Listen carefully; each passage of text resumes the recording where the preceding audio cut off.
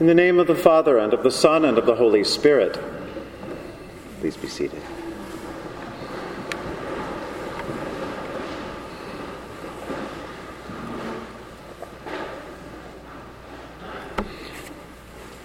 The other week, a funny email began to circulate among Episcopal circles. There's a website called Episcopal Cafe, and it's a little bit like Gossip Central for the Episcopal Church.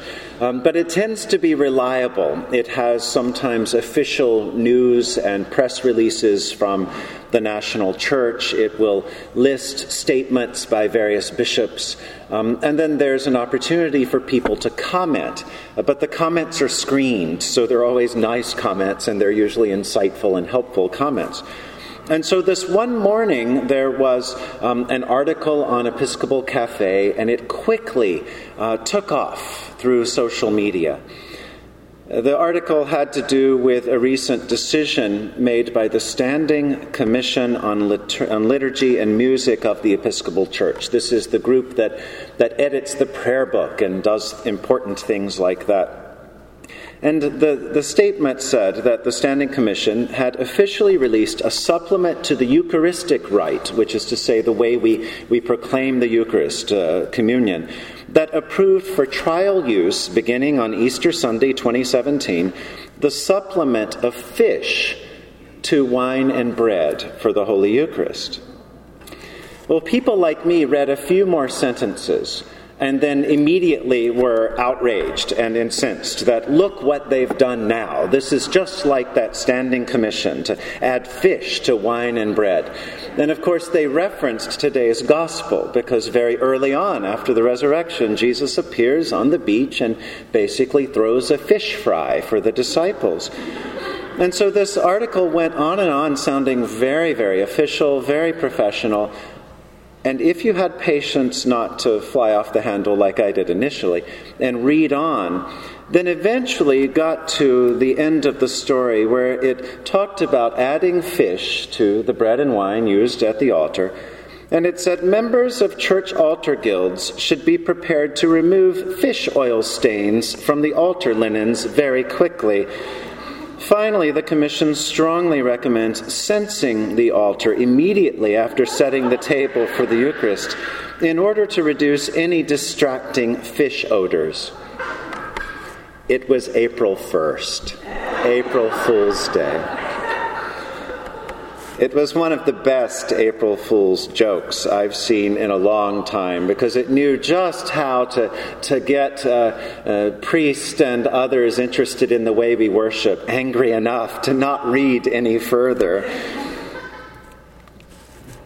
It quoted today's gospel, though, and sometimes today's gospel is overlooked. This wonderful story of Jesus appearing and doing this very human thing by offering to have breakfast. There was a church I knew when I was in college that on Easter morning would, sure enough, gather for breakfast, and they would include fish, and they would grill it outdoors as they remembered the Easter story.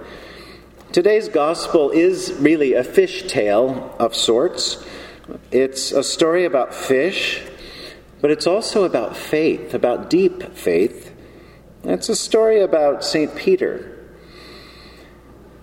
Many of you have probably visited Israel. If you've been anywhere near the Sea of Galilee, you've seen in any of the restaurants or the roadside stands what is advertised as St. Peter's fish.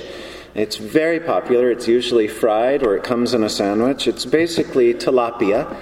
And in Israel, St. Peter's fish usually comes with a little salad, some fries, and maybe a pickle or a lemon wedge. But this association with St. Peter comes from another strange part of the Gospels. In the Gospel of Matthew, there's an odd story in the context of paying taxes. When the disciples ask Jesus, should they pay taxes? And Jesus tells a story, and Peter finds a fish with a coin in its mouth. And so tradition has associated St. Peter with a fish, but also with today's gospel. But if you think about it, what's strange about St. Peter's fish, or a fish being associated with St. Peter, is really more about St. Peter himself. The fact that St. Peter would even be talked about after the resurrection. Remember the last time we've seen St. Peter. Of course, on Maundy Thursday, the Thursday of Holy Week, when we remember the foot-washing gesture of Jesus, St. Peter is full of faith. He's at the forefront. He's the one who says, well, Jesus, I won't let you wash my feet. And Jesus insists, and then St. Peter says, well, then not only my feet, but my head and my body as well. St. Peter wants all of Christ that he can get until the next day, when Peter denies Christ 3 times. And that's the last we hear of Peter until this story. And so we can wonder what happens to Peter. What does he do? Where does he go? Does he run away? He wasn't at the crucifixion. Does he go to a local pub and try to forget it all? Does he run away with friends or family? Well, in today's gospel, we get an insight into what he really does do. Overwhelmed by all that he's experienced, overwhelmed by the story of Jesus, by the experience of Jesus, Simon Peter goes fishing. He goes back to work. Not knowing anything else to do, he just gets back with the routine. Maybe that's all he could do. Just go back to as much normal as he could make it be. St. Peter strikes me as, in many ways, our contemporary. Wouldn't many of us do the same thing? Don't we do the same thing? When we're overwhelmed with something, when we don't know what to do or what to think, we just go back to what's familiar. Peter has had a long week. There's a lot on his mind. He needs to get away, to run away. And so he goes fishing, and the disciples join him. But notice what's happening. Nothing. The fish aren't biting. It's as though creation itself refuses to play along with Peter's will. Creation, the water, the fish, the wind, they're all conspiring against Peter in a way to say, no, Peter, you can't go fishing just yet. You need to sort out some other things first. And so we have our story. A new day begins to break. The sun is just about to come up, and the disciples make out this form standing on the beach. The person gives advice. Throw the net out on the other side. But he speaks with a kind of knowing authority that gets the attention of the disciples. And so they do it, and suddenly they feel the weight of all these fish. John says to Peter, it's Jesus, it's the Lord. Then Simon Peter jumps into the water. It's too good to be true. It's too fantastic. It's too forgiving. It's too much of God's grace, and yet there he is, Jesus. It's like a second baptism for Peter. The old is washed away. The new has come. Buried with Christ in his death, Peter is lifted up to share in the resurrection of Christ. And Peter becomes like a little child. Peter becomes like Bo, with a light heart, with a ready faith, with an eager willingness to grab hold of love wherever love can be found. Jesus says, come and have breakfast.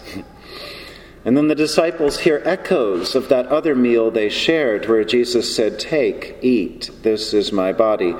And so a meal is shared, new life is shared, it's tasted and savored. This meal provides for the kind of intimacy and honesty in which Jesus can sort of pull Simon Peter aside. I imagine Jesus sort of whispering in his ear, Simon, son of John, do you love me? Peter says, yes, Lord, of course, you know I do. Jesus remembers Good Friday. Jesus remembers the denials, and so Jesus says, feed my lambs. Again, Simon, son of John, do you love me? Well, yes, Lord, yes, you know that I love you. And then that third time comes, do you really love me? We're told that Peter is sad because Jesus keeps asking and seems to doubt. And yet from what we know about Peter, Jesus has every reason to doubt. This shaky and unreliable faith of Peter. Jesus knows how Peter's heart really is. And so Peter says, Lord, you know everything. You know that I love you. And then Jesus says, okay, then feed my sheep and follow me. The gospel writer is doing some tricks with us by repeating the story 3 times. He means for us to remember the 3 denials of St. Peter. Those 3 denials by another campfire are now made right at a new campfire. The church enacts and reenacts this undoing and doing and doing and undoing again of threeness with the liturgies of Holy Week. And in many churches on Good Friday, when the cross is brought in for veneration, the priest or the deacon who's bringing the cross says, "Behold the wood of the cross on which hung the salvation of the world," and says it 3 times at 3 different spots. And then if you come to the Easter Vigil, you notice that the new light, this new Paschal candle, as it's blessed and lit for the first time, is brought in. And at those same 3 places, it's proclaimed, the light of Christ, the light of Christ, the light of Christ. There's something about this threeness. We understand it being at the Church of the Holy Trinity. But there's something sacred and whole to threeness. And so Jesus asks Peter 3 times, "Do you love me? Do you really love me?" Whether it's in patterns of 3 or 4 or 100 or 1,000, God provides these occasions for us, for each one of us, just like Jesus did for Simon Peter, so that we might have a second chance, a third chance, a fourth chance, 100th chance to affirm our faith. Jesus knows our hearts are like Peter's, that we'll probably deny at some point or another, but Jesus also knows our hearts are his and will turn to him eventually. I once saw a wonderful sign in a chaplain's office that said, "O God of second chances and new beginnings, here I am again." And here we are again. My old preaching professor, Tom Long, likes to say that faith is not so much an experience or a feeling or an emotion. It's not simply some vague awareness of something greater than ourselves. Instead, faith is a skill. It's a skill to be taught and developed and practiced. Faith is something to be done in the world, and the world awaits our doing. Jesus says, "Feed my lambs, tend my sheep, feed my sheep." In other words, care for one another. Show love to one another, especially the stranger or the misfit or the lonely or the forgotten, the poor, the sick, and follow me.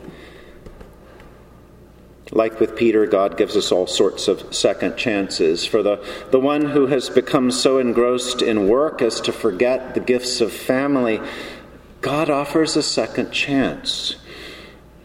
For the one who has walked by the person in need, God provides a second chance. For the one who perhaps always has to have the final word, never buckles to another, but then later regrets it, God gives a second chance.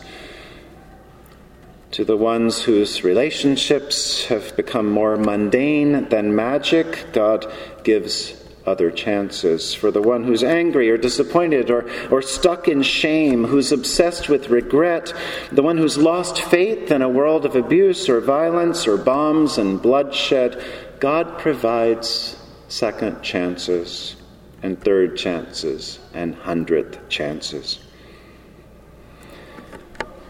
Whatever chance this might be for us, whatever opportunity we might hear God inviting us, I pray that we would receive the forgiveness that God would give us, that we might have faith to embrace God's welcome and to throw our life into the life of the risen Christ again. In the name of God, Father, Son, and Holy Spirit, Amen.